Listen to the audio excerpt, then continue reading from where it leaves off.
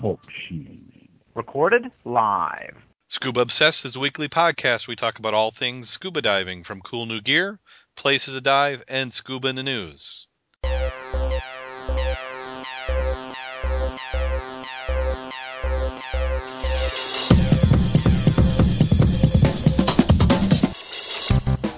Scuba Obsessed episode 65 was recorded live May 5th, 2011.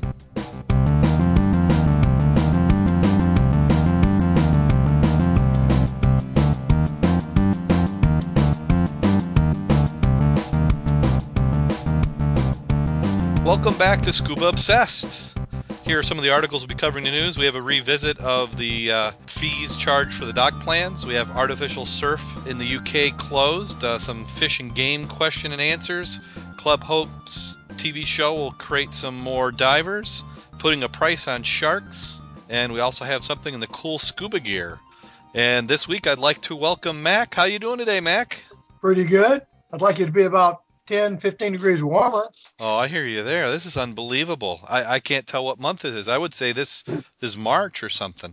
Well, you figure we had a freeze yesterday in the morning. So, geez, oh, Pete. Yeah, I had white frost on the grass. It looked like winter. Yeah, well, you figure what? We had snow a week before Easter. Oh, it's not doing anything to help us with water temps. Now, and we'll talk about this later on, but just to jump ahead a little bit, do you think this will make a difference in the clarity of the water? Does it keep the algae growth down? Nope. Oh, we can hope. Ain't gonna happen. Ain't gonna happen. So we got a full chat room tonight. If you're missing out in the chat room, how you listen in, a couple different ways. You can go to TalkShoe when we're show 73759. We record 9 p.m. Eastern time, and that's New York time or Detroit time. If you're looking on a world map, you can figure out a little bit of the change. It's either GMT -4 or -5. Seems to move around with that daylight savings time. You can also head over to the Scuba Obsessed website, and we have a little button or badge on the page. It'll get you over to TalkShoe if you want to do that, or you can download us. So if you're listening to us and you're not listening live, you probably picked us up off of iTunes, but most of the recording, Zune, if you got a Zune, BlackBerry, you can get the software. So hopefully you come in live and listen to us and chat in the chat room. A lot of great guys in there talking away, and they always try to distract us. So without any further ado, we're going to jump into the news, and I am a little unorganized tonight. We're getting that nice time of the weather where it's still daylight. So both kids had games tonight, so I was doing the dad thing or the non-dad thing where I was finding news articles during the game. But it's baseball and softball, so that's only about 1/3 action anyway. First article we have is a Club Hopes More will take plunge, and this one is out of the UK, Broomsgrove.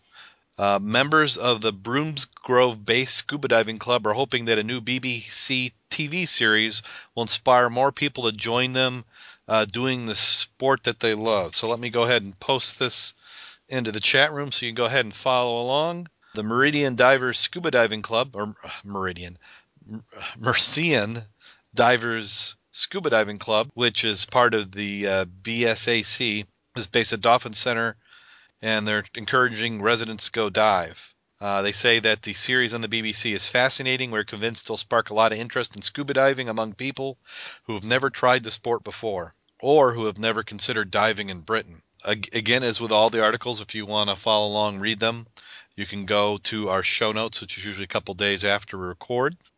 And I actually did get them up this week. But, this is back what Jim and I had talked about before with the Jacques Cousteau, which is really what got us started in scuba diving. So hopefully any of these shows that are showing scuba diving in a positive light will attract some more divers. And they just don't do them justice. With high-definition television in 3D, there should be just tons of shows because it's something to show off. It's like it's all new again. Let's see. The next article, here's a question on the fish and game.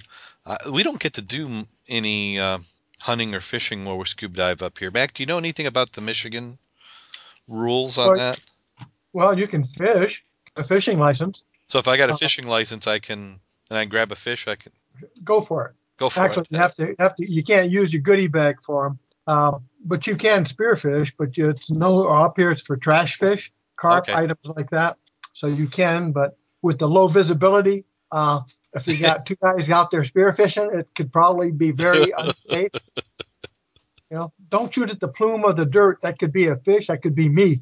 Yeah, yeah, yeah. I think that is a case, at least around here, for a good chance of solo diving. This next But article is, and this is a question that this one is out of the Los Angeles Times, and they have a little question and answer segment which talks about sports. And the second question in there is about somebody asking that they want to go abalone diving and scuba diving the same day. They want to know if they have to. They know that they have to free dive for the abalone, but they also want to go scuba diving on the trip. So what their question is, which should they do first, and how can they do this without getting in trouble with the game warden? And maybe Mac, you could answer this one without looking at it, because I didn't realize what the risk was until I read the answer. well, I'm trying to find the one you're talking about. I don't see that on my listing here Okay, I'll paste that in the Skype for you. because all I see is Fish and Game QA, Yeah, but I don't see the other question. yeah. It's a little bit farther on down, so it's the second question. But what they're talking about is they said if you're going to be going out of a boat, make sure you don't have any scuba gear present on the boat while you're diving off it. If you're entering and exiting from shore, be sure to leave your scuba gear in your car in your camp. You could probably do your dives in either order, but just be sure that it's obvious your dives are done separately and that scuba assistance was not part of your abalone dive. The law prohibits having scuba gear on the boat or a floating device when diving for abalone or when abalone are on board.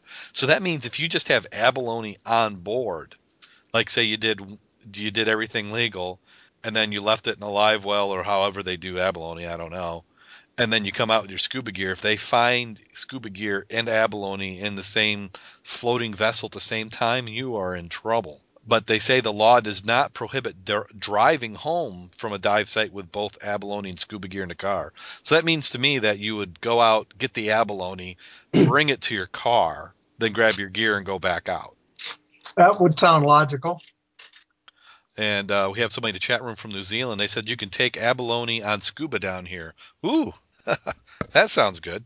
Because I don't know, snorkeling, I enjoy snorkeling, but I'm not one of those people who's gonna go 25 feet on a breath and grab some abalone and come back up. Now this is based in where?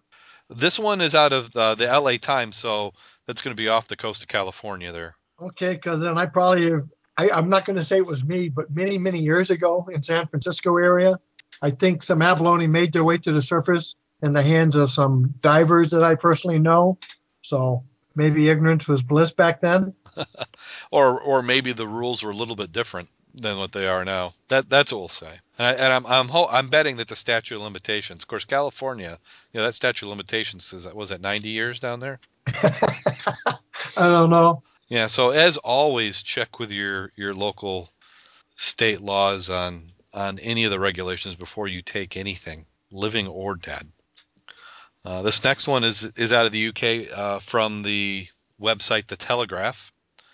And it looks like they've built an artificial reef in, oh goodness, Bournemouth, and that they've declared that it is now closed to the public. The reef, which was the first of its kind, has been plagued by controversy since it opened in 2009. The underwater structure has been criticized by surfers producing the wrong sort of waves. A recent routine inspection found that substantial changes to the shape could produce hazardous undercurrents. Now, if you look at a photo of this, click on over to the news article, it looks like a bunch of tubes that have been strapped together and laid on top of each other. So they took what was a fairly flat bottom and tried to raise it to create the waves. What has happened is that they're erring on the side of caution and closed the reef, which is 700 feet off the Boscombe area of the resort. The reef is made of 55 submerged sand-filled bags, which are believed to displaced and need to be repositioned. It was discovered during a routine inspection that they had done. Some residents have nicknamed the reef the beached whale. Is that supposed to be a real picture? I'm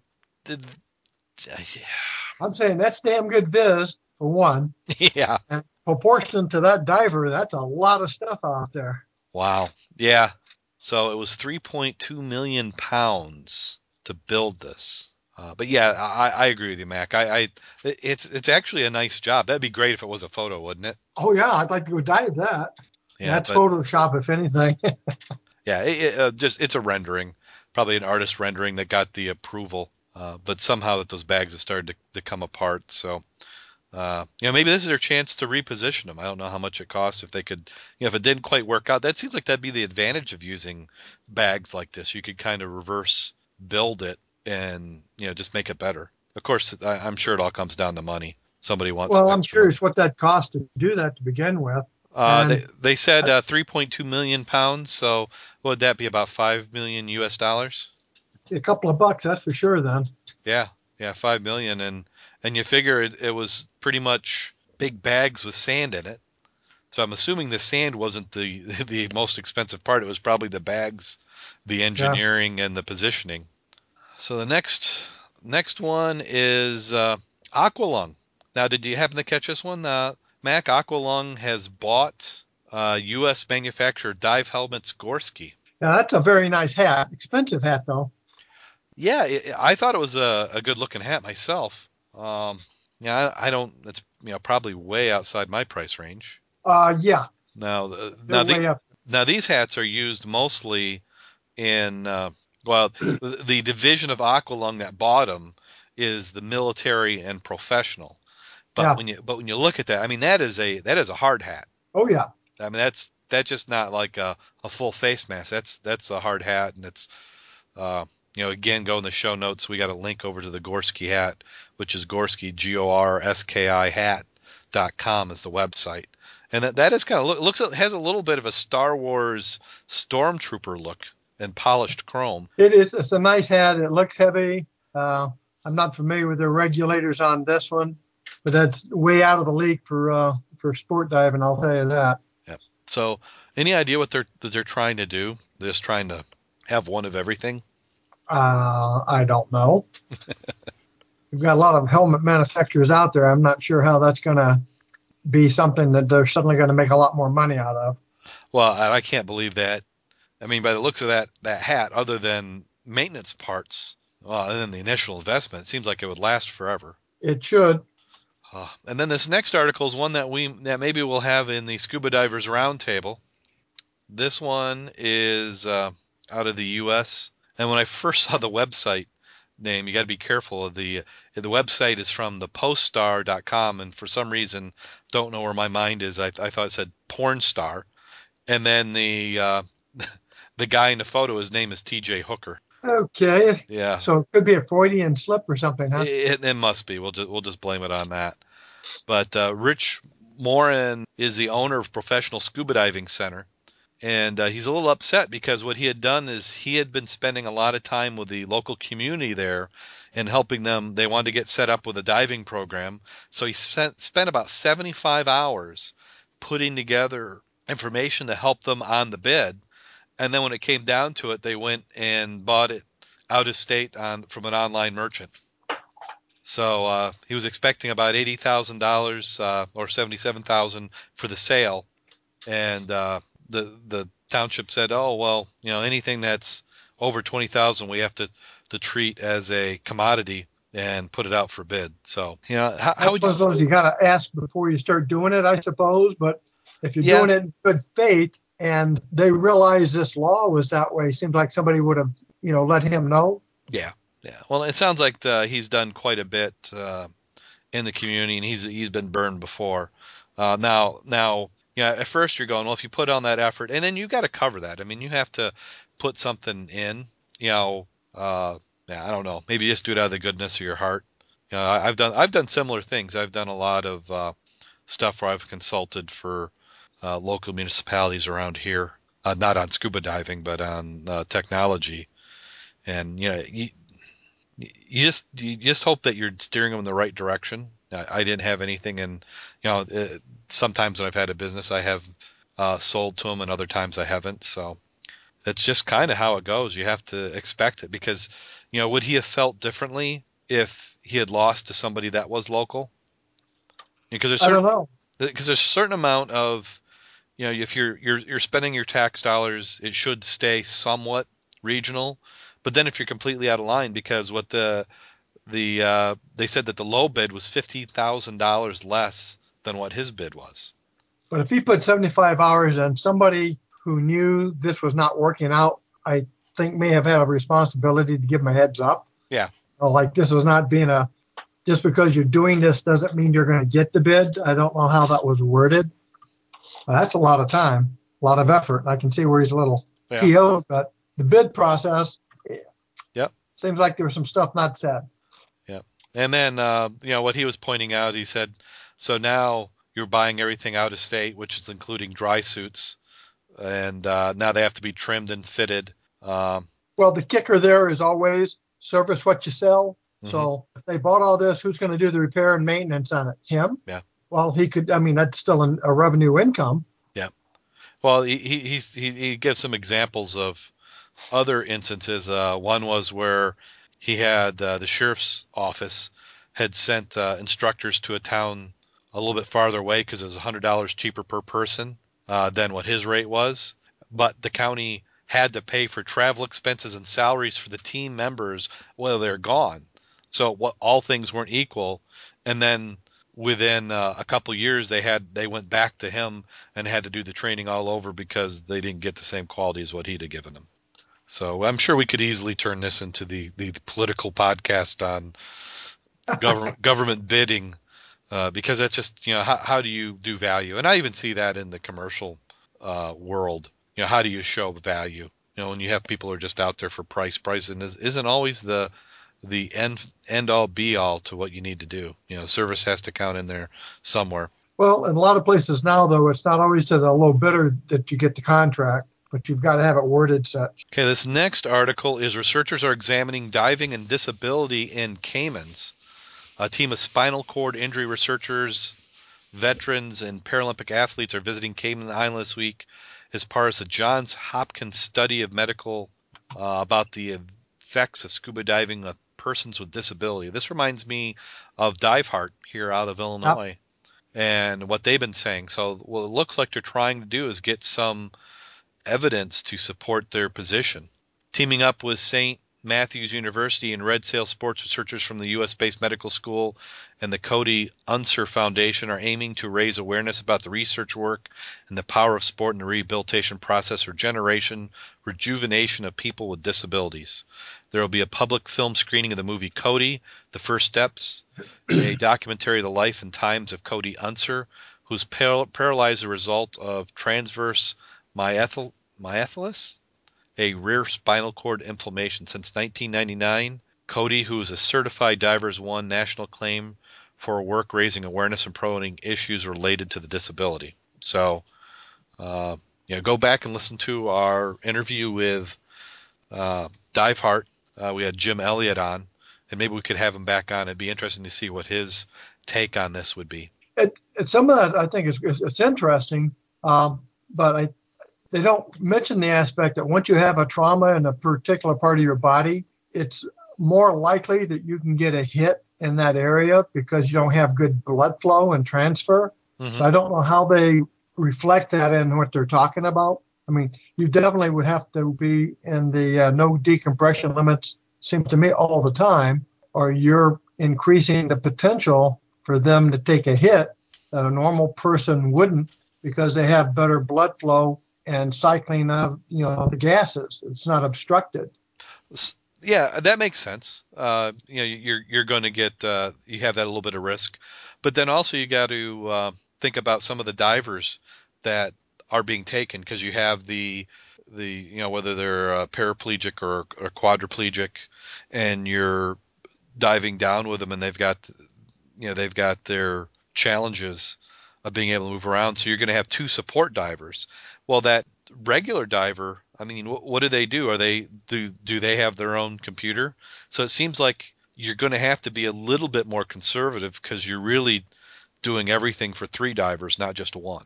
You're kind of attached. I'm sure that'd be one way of countering it, just keeping the depths not so deep. Plus, I'm also picturing that they're not going to be doing the type of diving that we're doing, a Mach 0 visibility dive. They're going to be, looks like most of the time they're going to the tropical locations. Yeah, Uh, warm water visibility and yeah. something to see. But yeah, there are some around here. I mean, Dive Heart, they're, maybe, I don't know if they're doing the open water down in tropical or if they get the certification up here. Boy, I don't really remember. Yeah, another good question for them. So we'll have to come up with that one. This next one is putting a price on sharks, and this kind of goes in the bucket of ecotourism. This one is from the New York Times, and their environmental section. Reef sharks are worth more than the water when they're sold for their fins and meat, at least in some cases. So what they're doing is the same thing they're trying to do with forests, where they show that the value of the forest is the tourism or the ecotourism. They're saying that leaving the sharks in the water creates its own unique value. Do you see the picture at the bottom of that article? Shark fins drying in the sun on the street near the docks. Oh, that is. Holy moly! See, I mean, to me, a shark is a fish. As long as you're not fishing them out of existence, that's fine by me. But this is just plain waste. When Yeah, if you're they're only using the fins. Yeah, if you're just using the fin, I mean, that's like, raising chicken and just eating the feet or the beak. I mean, it's just, if you're going to take the animal, you use the whole animal. You have something sustainable. You have to have top predators. When you remove top predators, you can have all sorts of things happen. You have other creatures will exploit the gap that's there. It's just all sorts of mess. It's better to have some sort of balance, and that is just sad. That's Wow. amazing. Yeah, it doesn't even look possible. Yeah, that picture at the bottom says it all. Yeah, unbelievable. Yeah, they said even the Great Barrier Reef, which has said to been well regulated, has seen sharks populations plummet over the last 15 years. Reef sharks aren't like other fish. Between slow growth, long time to sexual maturity, and infrequent small litters, they simply cannot reproduce rapidly and don't excuse me, don't bounce back after extended pressure. So, wow. I mean, just looking at that, just it makes me sad. And then, wait, is this one I already covered last week? Some of the The stuff oldest is this. shipwreck in the Caribbean. Is that Yeah, the one you're talking? yeah. Let me pull that one up. Maybe we did if we talked about it. Uh, what the heck? Oh, now I've done it. Well, 700 silver coins worth millions. Well, they must be talking mystic value then. Silver coin is an ounce. What is it now? About 49, maybe $50 max per ounce. That's not millions, but Yeah. that's nice walking around change. What I did is I actually I've done this I've done this a few times. I overwrote the news article with another one. So here I am.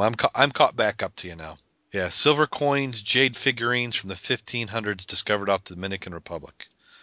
Chance encounter of fishermen has led to one team of treasure hunters to discover what they believe is the oldest shipwreck in the Caribbean. And after only diving the site located off the Dominican Republic a handful of times, they have unearthed some serious treasure. I'd 700. like to seriously have some of that. Yeah. I would love to just to do it. Now, back on this article, of course they have the nice picture of the gold coins and jewelry, but below that, do they still make that dive mask? Which dive mask are you looking at? It's the old oval round dive mask. Sure, they make those. Do they really? Sure. Work fine, last a long time. Okay. I just saw that and I'm thinking, well, that's some stock photo. Yeah, Dave in the chat room noticed it also. Yeah, that was my thought. I just looked at that mask and I had to keep checking. The BC doesn't look too old, but just that dive mask is a little bit. But just to dive on that, yeah, and it's I going mean, to just depend. diving with no wetsuit on and your hands are naked there. It's like, that's not normal. Well, What? No good? yeah. And then there they have the sandsucker. Uh, Uh, a little bit farther down the article, they talk about how they had to be concerned with pirates. They had an armed guard on board to protect them, and they were still robbed. And also, in one case, they were fired on by the Dominican Republic's Navy, a case of missing identity. Wow. Now, there's a lot to say for don't tell anybody until you got it all up. Yeah. Well, it sounds like, I don't know why they mentioned it. Did they have to? Well, it's just like here, you find the wreck, and if you do it legally, you send all the information into the Michigan Department.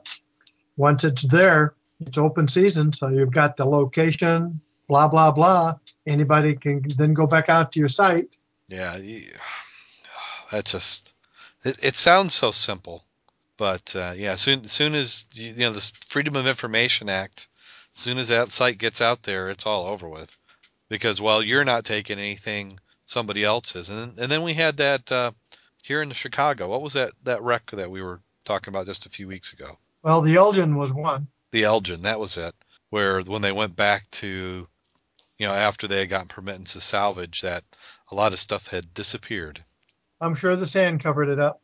It only took 15 years, right? Yeah, exactly. Nothing like bureaucracy. So here's this next one. This one is a scuba gear drop-off zone under construction at reef site. Escanaba County is constructing a drop-off zone for scuba divers to unload their gear. It provides beach access to a snorkeling reef in the Gulf of Mexico just off Pensacola Beach. About 450 feet off the easternmost tip of the park. So this is kind of nice that they're making some easy access for scuba divers. Signs will be posted to alert people of the drop-off zone, which is a break in the dunes just to the right of the reefs. The poles are posted on the beach to help divers and snorkelers know where to enter the Gulf. The new reef provides a spot for snorkelers and divers who don't have a dive boat to go out to the Rinsky or other artificial reefs offshore. Yeah, makes sense to me. It doesn't cost them a lot to do that. Yeah. Well, I mean, you And just kind of... nice. Yeah, just kind of pave a little section off to the side. You put in little spots. You have a sign that says loading and unloading only 10 minutes, and that sure beats hoofing it away from a parking lot. Well, that's like us. If we want to do a fire lane, if they would publicize it around here that, hey, you can go ahead and do that if you're dropping off your gear as long as you move your vehicle, that wouldn't be too bad. But again, where are you going to park it after you drop your gear off? Well, we've been lucky the spots that we've been diving where there's a fire lane that there's been a spot to park. And then you didn't go up with us to Gull Lake, but there was a restaurant owner and he wasn't open, but he was outside and we talked to him and he gave us permission to park there. We did pay to go into the park and unload, but it was nice that, while we checked it out, we made the mistake in the first park because we went and paid to go in just to discover as we got down to the water we had whitecaps on Gull Lake, a 2,000-acre lake, and then we went around. So the second time we didn't pay for parking for two vehicles until we were sure we were going to go diving. Okay, and then let me see. This next one, it isn't really a news article, but this came off of Twitter. So our Twitter accounts is Scuba Obsessed on Twitter. You can follow us there, and then I also have my account, which is Darren Jillson, DarrinJillson on Twitter. And we have some people to follow us, and one of it is the experimental dive team for the U.S. Navy. And I absolutely love following those guys. Hopefully you're listening. Give us a shout out. And if you can ever get permission to come on the show, and even if you can't come on anyway, we'd love to have you on. But what they did it was about a week and a half ago, is they did a saturation dive to over 1,000 feet. Well, that's not that big a deal, personally. You don't think so? No, they've been doing that over 20 years. Yeah.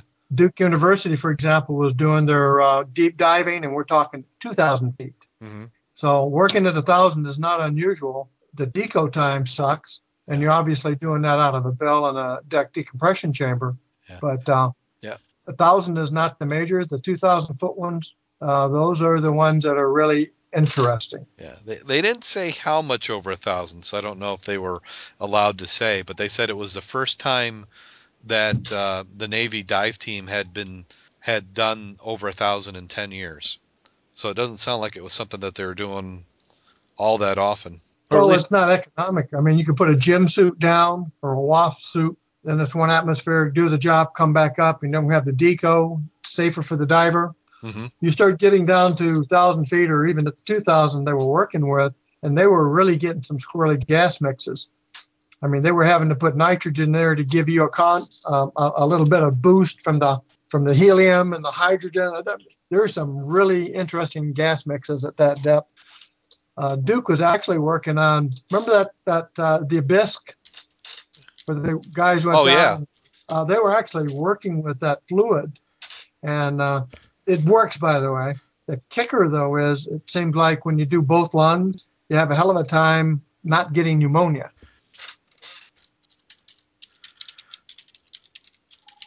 And they, in fact, actually use that system for preemies, for who have the undeveloped lungs, because they're already used to that liquid in their lungs until, they can live a little longer, boost up their lung system, then they can get the fluid out. But once you're an adult and try to do that in reverse, it doesn't work as well. Yeah, what I'm going to do is I'm going to paste in the Twitter account of one of the guys. I'm going to it right now. Should have done this before the show with my superior planning abilities. And this is one of the Navy divers.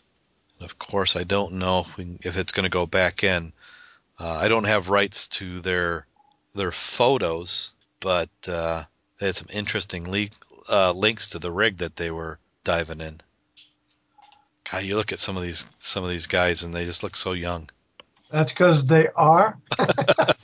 Or is it just that we're getting that old? Well, you look at these guys are talking about, well, he's too old for this, too old for that, and he's 36 and over the hill. And it's like, geez, oh, Pete.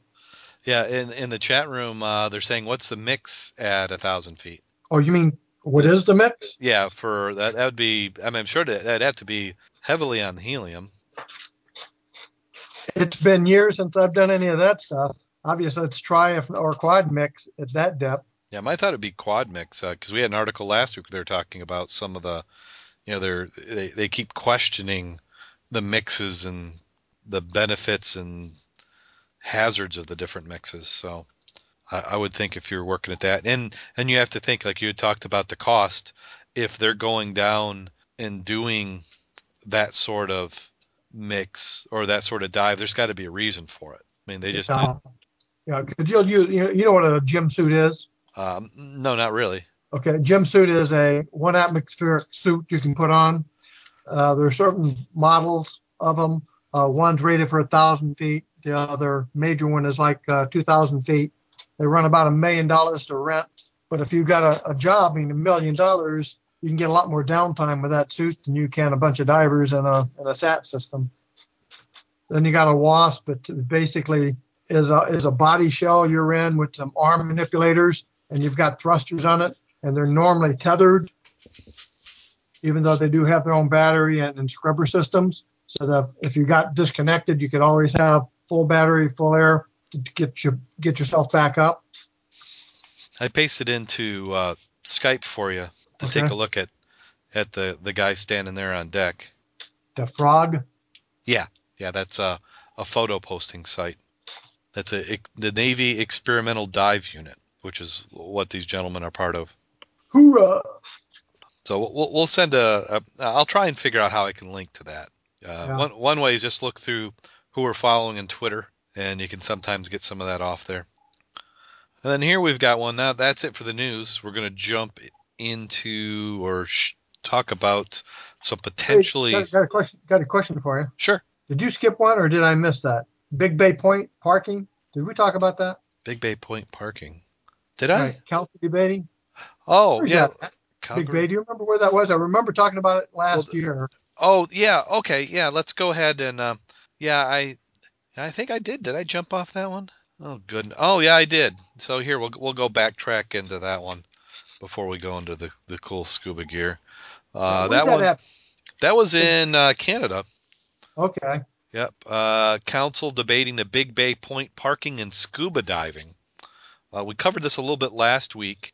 Scuba divers could be paying the plunge into Lake Simcoe at the 30th Side Road dock. So it's just been this big battle against the fishermen and the boaters and the scuba divers. The scuba divers are getting on the docks, blocking the travel of blocking the access to the boat ramps, and then also getting in the water and preventing people from getting to the boat ramps. And it's just been a battle. And then parking, and they talked about charging, and then they didn't.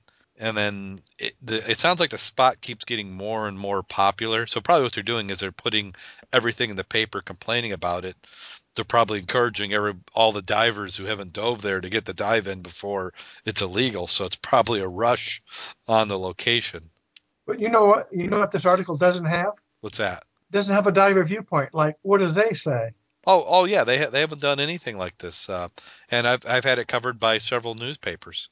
So I'd like to see what the local divers are saying about this issue, because right here it's one-sided. Mm-hmm. I'm just curious about that. Yeah. So by 6 or 12-hour permits, yep. What does that mean? And who's going to monitor that? You got a time watch cop there or something? Well, it sounds like there's somebody manning it right there, because you have to buy the permit at the docks. I don't know if it's like what we used to have around here, was a steel post with a slot and you slip the money in, or if they've actually got somebody who's going to hand out the permits. Well, what's a 12-hour permit? So I can do 12 hours out there. So does that mean in a row? Yeah. 12 one-hour dives? Who's going to watch me? You know what I'm saying? Yeah. Under the proposal, diver groups can buy 6 or 12-hour permits for $60 and $100, respectively. Divers also be required to leave one side of the dock open for boat access and adhere to a zero-tolerance alcohol policy. So they're trying to make out that the divers are a bunch of drunks who are rude. Well, I've noticed a lot of boat drivers out there seem to oh yeah, pop that bud back once in a while. Yeah, exactly. If they have to do they have to do the zero tolerance too, right? You can't drive and drink even on the boat. Yeah, I know you can't in Michigan. It's in Canada, so I don't know. I picture they got pretty strict laws up there too. But yeah, in Michigan, we've really tightened it down just in the last 3 or 4 years. It used to be you could be anything but legally drunk, but if you even have you can't have anything in your system, I don't believe. I'll have to pull out the boating book again. They say a maximum of 6 parking spaces will be provided for each diving group that obtains a permit. Members wanting to use the dock will enter into a contract with the town and pay the fee. As this location is most popular among divers, staff recommend issuing permits at that dock only. Other locations, Alcona and Belle Ewart, are not commonly used by scuba divers. The dock in Alcona has pay parking area and is first come, first serve, and the Belle Ewart location has limited parking. They say the dock usage parking have been controversial issues over the last few years. Council recently banned scuba diving from using town docks between May 15th and October 15th after Deputy Mayor Dan Davidson insisted that they were inundating the area and upsetting local residents. Davidson, who operates a restaurant near the dock, also accused divers of refusing to allow other recreational activities in the area. So if you What does that mean? Well, also, you think about it, if you own a restaurant, who eats better than a diver after a dive? I mean, that is just short-sighted. There's something, this just doesn't even seem natural. The only thing I can see is if you go out of a dock and you've got your dive flag, you just inhibited other recreational boaters from coming in and out because you just locked it with your dive flag. Yeah, and I can understand how you can use one side of a dock and not the other one. I don't know how you can do that legally either. So that's the only thing I can see there that could screw up a boater, but there's got to be something else to this. Well, there was another article a few months ago, and they were talking about this, and the one thing they said, because there was actually, maybe it wasn't here, it was someplace else, but you can come within the distance of a dive flag provided that you have a spotter on the front of the boat. Yeah, and that doesn't mean 60 miles an hour. There's a flag, go around it. Yeah, it's those flags are not for slalom. So, but I think that how we do it is responsible. We pretty much, I mean, we're using the boat ramps just like the boaters, but we're not diving off them. We're using them to launch our boats to get out in the lake. We tend to wait to the off-site time of the season when there aren't boats because we're not going to stop the traffic on the lake. Well, it's like the river. We normally dive the river in the winter when there is no boats, because where we dive, they're at the Riverview Park. If we dive there, the boaters were inhibiting them because it's not wide enough. Yeah. that they can go past us. Yeah. Well, they still do. we've dove there many times with boaters, and but as long as they're like the rule is you have a spotter and you're going slow, I don't mind. My intent isn't to go and stop the traffic in the river. Oh, you're not allowed to. That's why up when we do the Blue Water Bridge, remember you put a dive flag at the entry, one at the end, and you do not come up in the middle. Yeah. And if you come up in the middle of the river, that's SOL for you because those freighters cannot stop. Oh, they won't even know you're there. Right. I mean, they won't even know you hit them. Yeah. You won't even make a splatter on the blade.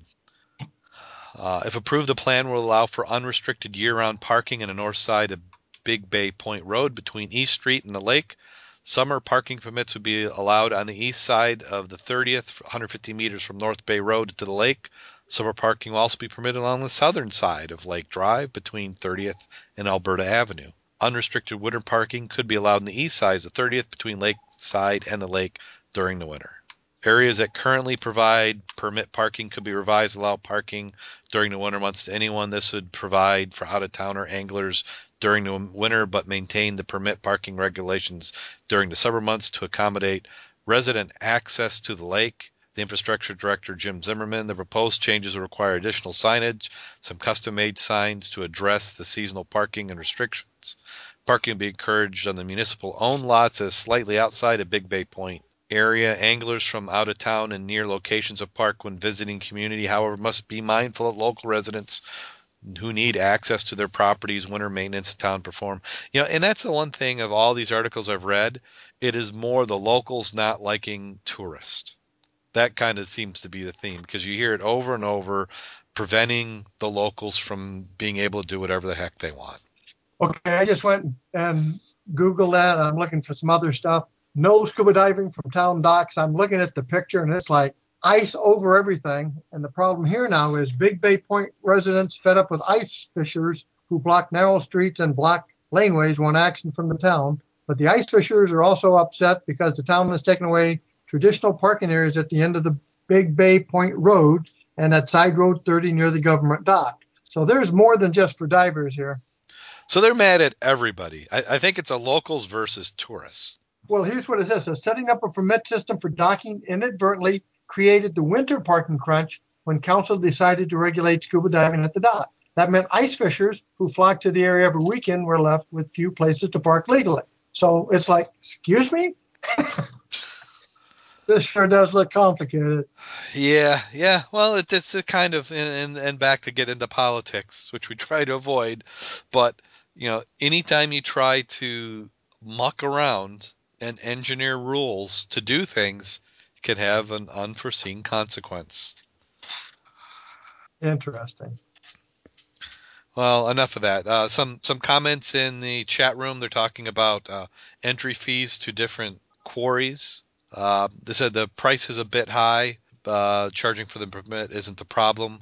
Price of the group is not bad. If you enter a quarry, say one that's $21 per day, or another that's $15, that's not bad for a group 6 or more. So they're basically saying if you do the math for when we do diving out of quarries around here, it's about the same as what they're charging. So, but I think the difference is when you go to a quarry. Most of them they're creating an environment. They have liability that they're paying for a little bit different than what a municipality is doing, and they're doing probably a heck of a lot more maintenance than what a municipality is doing. Plus, a municipality, it's in the public benefit to allow access. Yeah, they've already got their money through tax dollars, so they're double dipping there. Okay, back on to some potentially cool scuba gear. And this is one I've been thinking about how do I make, and it looks like somebody's gone and done it. Camera startup GoPro secures some funding. This is an inventor came up with a camera and trying to get some funding to help him go, and it's aimed at the skateboarders, mountain bikers, and even scuba divers. He had taken and modified what essentially is 2 cameras, put them together, and with some software that he has got licensing to, has created 3D cameras. And A what is? question for you. Yep. Can you see a 3D video on your computer? With the right software, you can. It takes a little bit of effort. Actually, your computers can do quite well with 3D. It's just doing the research to see how it can work. So yeah, your computer can do it. Mini TV, mini, not mini as in MINI, but mini as in MANY. Mini TVs can do 3D now. That's within the next 4 or 5 years. That's going to be pretty standard. But it's software is what you're saying? Well, it's a combination of software and hardware. Now this is where we go into our tech piece where we're talking about HD theater. But you've got two types of 3D. You have active and passive. Active is glasses where you have active shutters, where when you're viewing something on a TV, it will close one eye and the other eye. And if you're doing, if you got, let's say in the U.S. here, we've got 1080p resolution. Uh, a lot of times when you do broadcasts like ESPN or any of those, they're going to cut that signal in half and then alternate it between the eyes. And there's different, depending on who owns the patents, different methods of doing it. And it actually works quite well. It's getting to be popular in sports. Then you have the active, which is the shutters, which are turning on and off. You have passive, which is usually done by a type of filter on the lens. Like in your movie theaters, those are tend to be circular polarized, and they require a special screen and to work with them.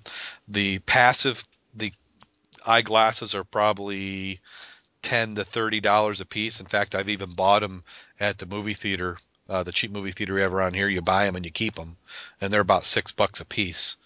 Active, you're going to be expecting to pay between 50 and $100 a piece, and what that does is your TV will broadcast an infrared signal to the glasses, and it will move the shutters between the eyes. On a computer, it's usually going to be active, what I've seen. So there's, some of them might be cabled with a USB cable, or they can get an IR signal. Video games were an early adopter of 3D, but we're now seeing it. Like we have the Avatar that will be coming out. There's quite a bit of TVs that are doing. They're mostly active, very few passive. The one of the disadvantages with passive is it adds cost to the screen, and your seating locations can tend to be a little bit limited if you have that in your living room and that's on your TV. Yeah, I know your wide scope, depending on the type of device that you have, sometimes you got to sit like in each other's lap, Hmm. or you don't quite have the landscape view, I suppose. Yeah, yeah. What we're starting to see now is like the Nintendo just came out a week ago with a 3D handheld system, and that's a glasses free. And the way that works is the lenses within the screen itself, but there's a fixed focal point.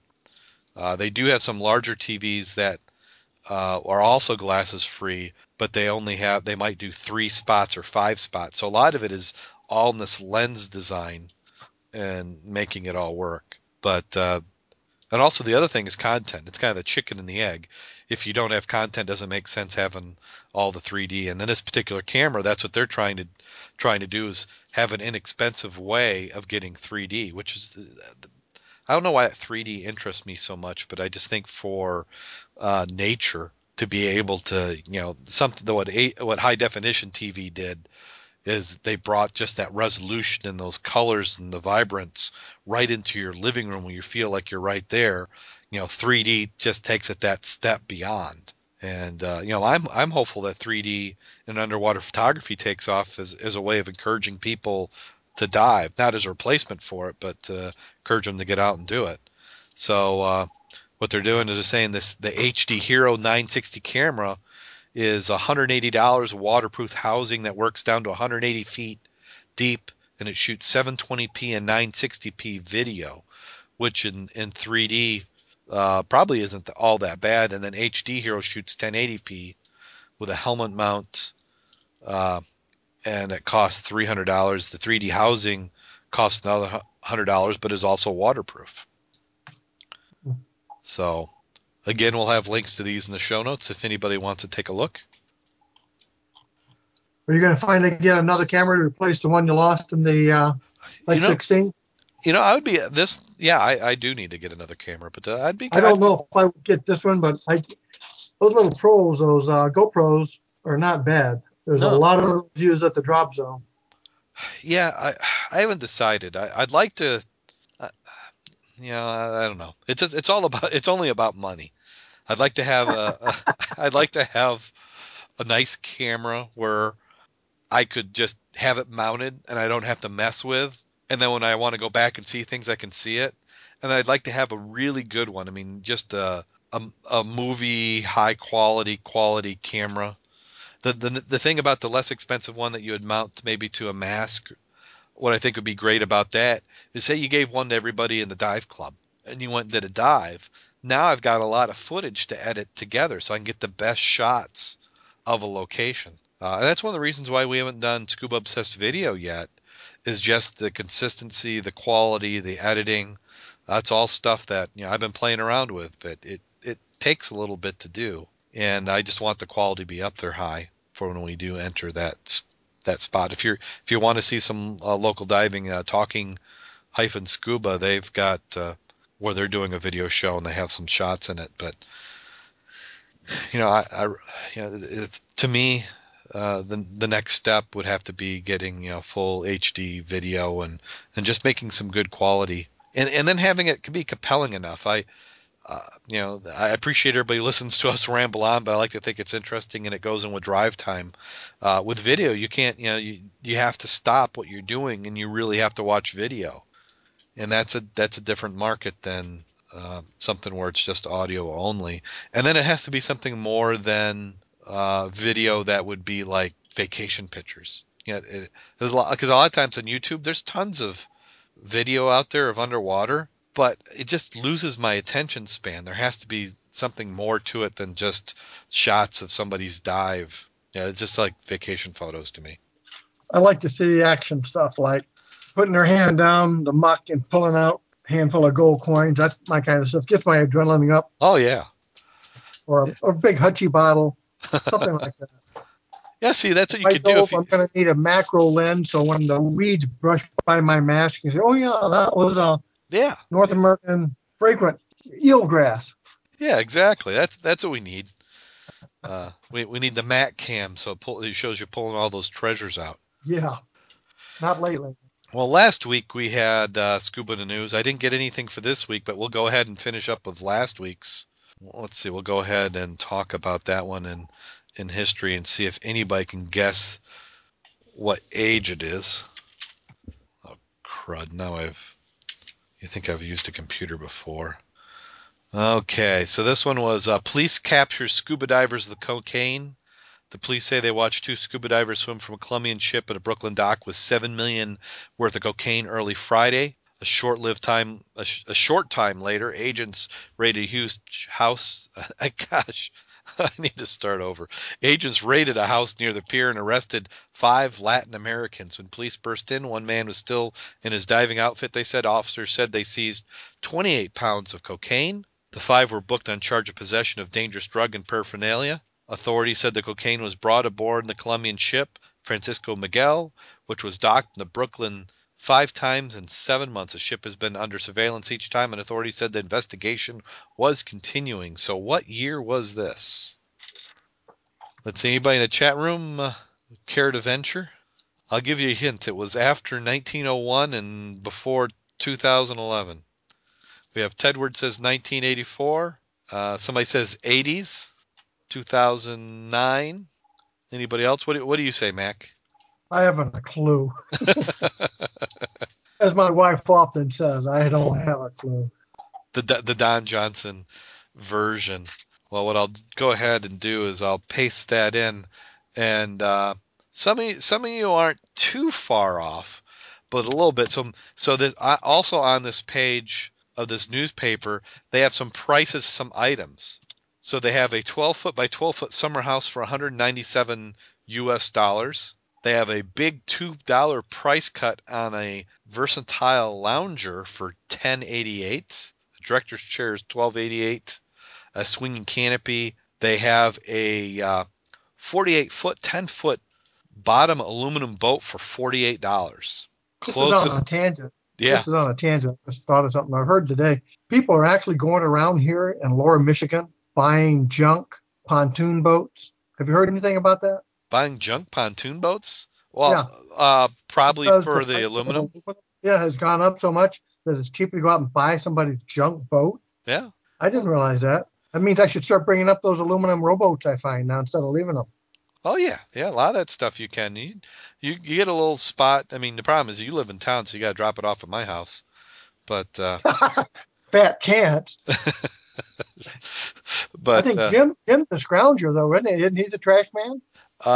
he might be again. Yeah, maybe it depends on how his current venture goes. Maybe he'll have to put a little bucket in the back of his truck and grab some stuff. Yeah, that'd be something. But yeah, scrap aluminum's been going for quite a bit. Anything copper, oh my gosh! Luckily we didn't make boats out of copper, or it would be crazy. But actually, we have Tedward had a revised 1967.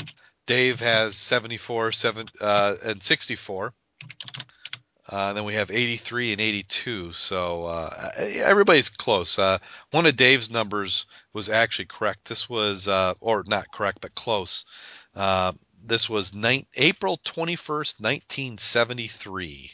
So 1973. And then here's if you want to live in the era, I just love some of being in the graphics and publishing industry, just how this has changed so much from what it used to be. All these other things. So thanks for playing along. Next week, hopefully, I'll have some time and we'll have another article that we'll do, and everybody can guess. And if you like it, let me know. If not, tell me, and we'll can it. So this is the time of the show where we'll go ahead and talk about our last week's dives. And I happen to know firsthand that Matt got a dive in. Yeah, And you went with me last week. yeah, so that makes it easy. So yeah, we went out. So we did the Paw Paw Lake. Weather was again too bad for Lake Michigan. I was hoping for Lake Michigan, but waves are too high. And what was the balmy water temperature? The water temperature was 46 degrees or 44, depending on which gauge I looked at.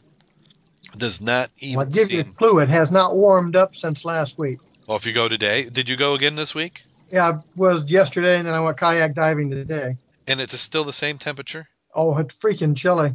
See, I could put a picture on in our scuba place. You'll have to see if you can find any goodies though. oh man, That means you have to blow stuff up. we'll head over there. That's mudclub.scubaobsessed.com. You can head over to that website and see what Mac's gone. I haven't had a chance to take a look at it, but we went diving last Saturday at Paw Paw Lake. Visibility was better than I was expecting. The weeds were still down, I would say about a foot and a half, 2 feet off the bottom.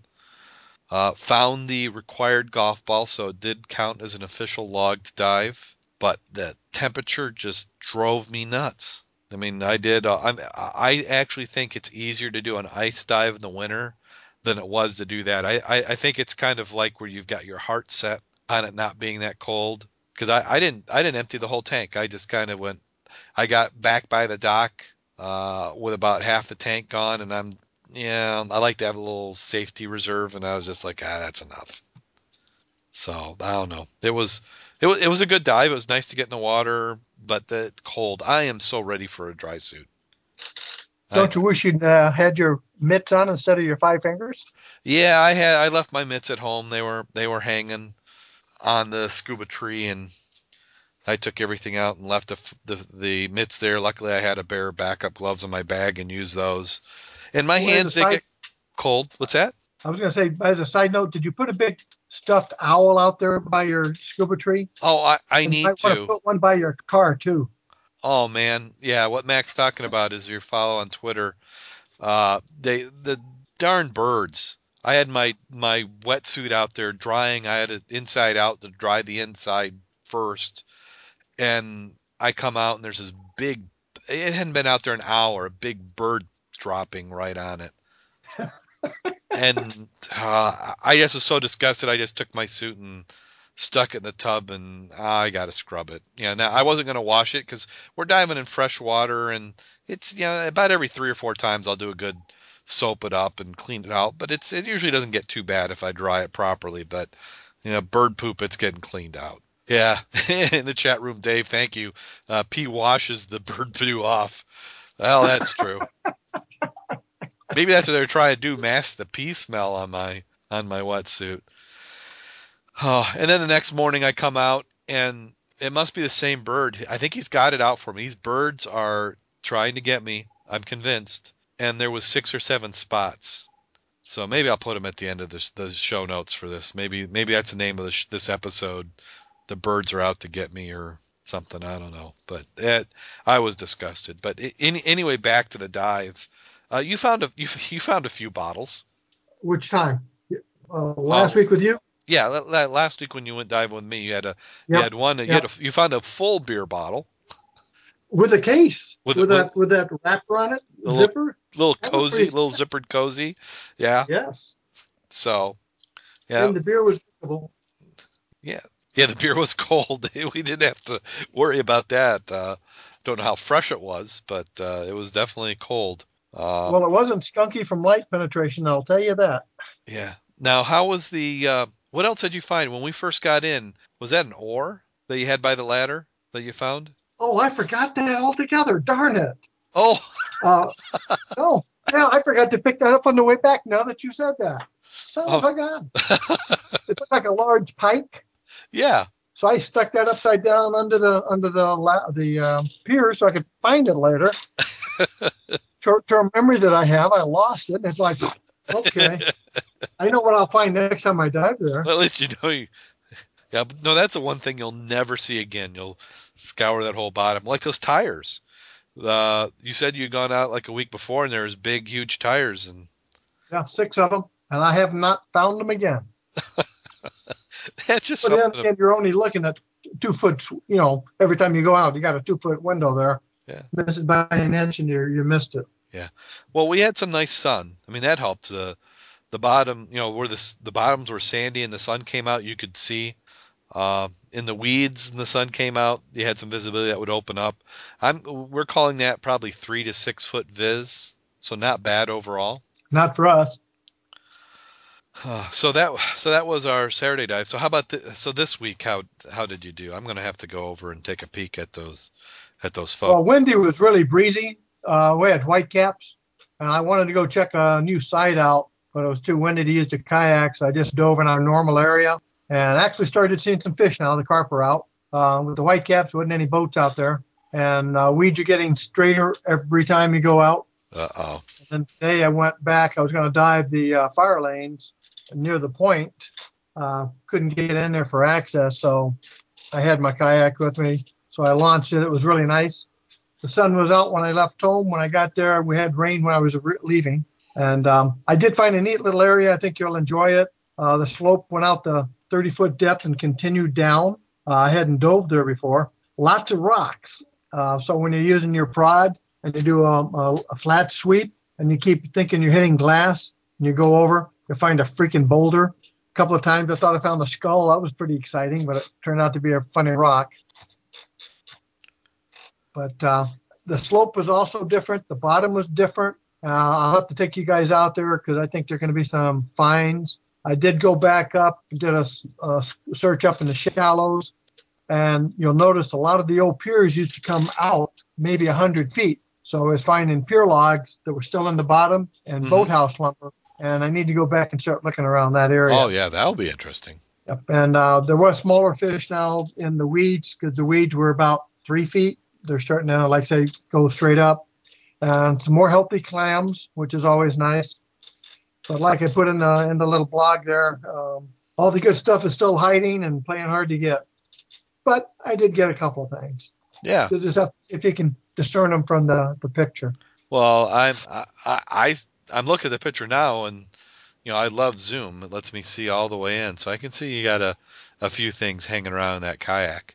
The only things really I kept in that area, it had some of the old-fashioned Coca-Cola bottles. Mm-hmm. Because I keep looking for the Christmas edition. Those are from St. Joe. The one by that one bottle is Pepsi's, the old silk screens, Yep. which is pretty nice. And you notice that big wash basin there, Yeah. ceramic. Yeah. Yeah, and the pitcher I didn't bring up. I should have because it was cracked in half. So you had the handle, so you pick that up, and then the other half is missing. So the chamber pot is probably out there too. Well, see, I tend to find all that stuff, but the bottoms are all rusted out. Well, since this is porcelain, it doesn't normally do that. This is the China type of stuff. Yeah. Well, it seems like the stuff I find, or like just the baked enamel. Yeah, yeah, porcelain Yeah, won't. that's true. Yeah, the baked enamel, I just see it seems like I don't know if it gets scratched or dented or something, but the top will all look new, almost mint, and then you lift it up the bottom and it's all gone. Yeah, yeah. Well, I brought the bowl home because I can put that in the garden out there and do something with it. Yeah, yeah, of course. So, yeah, nice, nice. So you got a little bit of time in, and then and got that out. So, Yeah, it was fun. and also if you happen to be in Paw Paw Lake and you lost your underwear, I found them. So they Yeah, but I don't think they'd want that song. no, no, and that's what it was. I'm good at finding rubber bands. It seems like that, like rubber bands, hair ties just stick out, and I'm constantly grabbing those. And yeah, there was intertwined underwear bands is what it looked like. Oh, I did find the obligatory golf balls yesterday and Oh, today. good, good. So we're keeping the streak So it's going. official dive. So plenty of Official dive. official dives. So that was this last week up till today, and I'm determined to get a dive in this weekend, and I don't even know what my schedule is, but I am going to try and get something in. It's looking. I mean, today we had a nice sunny day. I mean, it's cold at nights, but sunny during the day. Not getting that high of temperatures, but we're now starting to rain. It was raining this evening as I was at the baseball and softball games, and I think it's going to rain all the way through the darn weekend. Well, it was 60 degrees today, so it wasn't really bad. Uh, I got jumping on Sunday probably, so Yeah, yeah. Some I in the may chat try room it they're out. saying Mother's Day, and I'm thinking Mother's Day, Mother's Day. Ah, yeah. Take her But with you. Take her with you. well, actually, here's what it is. It's one of those rare times where she actually has to work. So Woohoo! she is working Sunday? on Mother's Day. She said, "Go ahead and dive." So I'm cleared for both days. So now it's Well, just a that's matter. Sunday. She's working on a Sunday? Yeah. Oh, yeah. Yeah. She does. That's one of her part-time jobs. Oh, Is the cop type job? she works at the health club. So Oh, okay. yeah, the health club. She's working a Sunday shift on Mother's Day. I don't know why she does that, but she's too nice. Everybody else, all the other moms wanted off, so I guess she decided she'd go work it. So yeah, and yeah, I'm afraid of getting wet during the dive. The rain won't keep me out. I love actually diving in the rain. There's nothing better than looking up and seeing the water droplets hit it and splash. But I want to get out in Lake Michigan, so Yeah, I think everybody does. I need to go and see what that's going to be like. So that's that. I actually had some guests lined up. I've got four guests all lined up that I'm emailing back and forth trying to work out the details. I thought the potential of having maybe two or three were all going to land in this week, but they all at the last minute kind of fell out. One of them, wasn't feeling the best, so we're rescheduled. So hopefully next week we'll have at least one or two. Also, if you remember last year we had Shelly Howard on, and she was doing her open water. We're going to do a segment similar to that coming up where we have somebody will follow them along their open water course and just see how they're doing and what their experience is. This one may be from the Florida area, so I'm already going to be jealous of them, and they haven't even been certified yet. And then we've got divers all over the world who are going to be coming on the program. So just a matter of working out the details. And then we got some hardware vendors I'm talking with that we're going to get on. So what's going to happen is we're going to end up with a 6-hour program one of these weeks when they all decide they can come on at the same time. So I might have to record some segments. And get 6 weeks worth in one night Yeah, exactly. Yeah, we and just just play phone it them in. every. Yeah, I liked it when we recorded them, and then I was able to talk in the chat room while the recording was going. So if I get all those technical details worked out, and then if you didn't get a chance this Tuesday to listen in on Rich's show, he's down in Bonaire, and I want to officially say I hate him. He was talking about he was recording live from the dock. You don't get any better than that, recording from the dock and just the stories and everything. So, have you been to Bonaire? Mac? Negative. That's warm water visibility and fish. That's against my creed. Are you afraid if you go and dive that you just won't come back? I see so many people who dive only that kind of weather. I mean, Yeah. I don't understand it, and I don't want to do that because I'm weird. I don't know. I want to dive at all, so I'm willing to risk it. I'm like the I guess I'm kind of like the coke addict who's willing to try heroin. All I know is I went to the dock this week for my normal annual. So I'm talking to the doc. He knows we play around in the water. You know what he was telling me he was doing last week? No. He was down in not past the Keys, wherever that big island is past the Keys, other than Cuba. Um, he had pictures of coral at 300 feet Oh, really? from a submarine. Oh, he was doing the submarine? Yes. Oh, you know how to hurt me bad. 12 people get in the boat, big portholes, 300 feet to go down to. I want one of those. See, I want one of those too, because as much as I like scuba diving, it would be nice to go visit some of these wrecks at 300 feet without getting your techs hurt. I'm still looking in that little one I have a picture of on mine. You've seen that one. Yeah. Oh. That would work. Now that one's a dry one? Yes, sirree. One It's a atmosphere? one atmosphere. How do you get out of that? That one is tiny. For people who You don't could. know, picture picture a kayak with a dome over the top, and that's what this submarine is. Hey, I don't care as long as it works and keeps me dry. That's supposed to be good to 300. But if I get it, I'll let you know. Okay. Well, yeah, definitely. I wanna go and see it. So, have you heard anybody going to be doing any diving this weekend? Anybody talking about the boats? I haven't looked at the marine forecast other than I know it's going to rain. About the only place we might go is I'm not sure what Jim is doing, um, but we wanted to go back out and do a scan over there near the point for that one sunken yacht, Hmm. the one that has the reward for it. Yeah. The weeds are down, so with only a 3 foot, I could probably get a decent bounce on that one. Yeah. If you had the resolution died down real detailed and did some slow Yep. passes. Now, do you think you have a Or we did feeling? like, or we did like we did at Indian Lake and actually did a sub bottom profile and got a nice shape. Yeah. Well, exactly. I mean, that's That what would I'm be thinking awesome. of. But we want to check that one out. God, that would be nice. Now, what would your wife say if you had that and you got the reward? Well, I mean, that's always nice. I'm working on some bigger things than that, though. We'll talk about that offline. Okay. So I think on that we'll go ahead and about call this one a show. Thank everybody for listening. A little bit longer one. Jim wasn't able to get on while we were in the show. He was texting me. He's still busy, so I'll have to twist his arm and get him to do something. Maybe we'll have to shift the show time a little bit to get him on. If he's willing. It just makes for a little bit later night. So hang around for the scuba diving roundtable, and we'll have everybody come on. I don't know how late we'll do it tonight, since we're already almost at 11 o'clock Yeah, a Eastern lot of time. people are turning into pumpkins. Yeah, you turn to pumpkins. So, uh, and this week I hate, sorry to disappoint everybody, but I don't even have a scuba joke. So I need Tell to. me it's not true. Yeah, well, let me look. Maybe I do have one. Let me pull one out. See if I've got one in the bottom that I've rejected. Those are sometimes even the better ones. But I sent you the five physician joke, but I don't think that's a joke.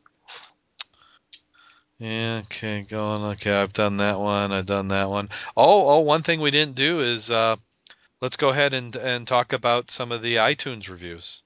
So give me a second here. We'll go head over to iTunes. And we always love those the 5 star, goodness, 5 star reviews. So if you haven't reviewed us yet, go ahead and head over to iTunes. We'd love the 5 stars. If you want to do a 1 star, forget it. Don't do that. But we'll take the 5 star reviews over there on iTunes.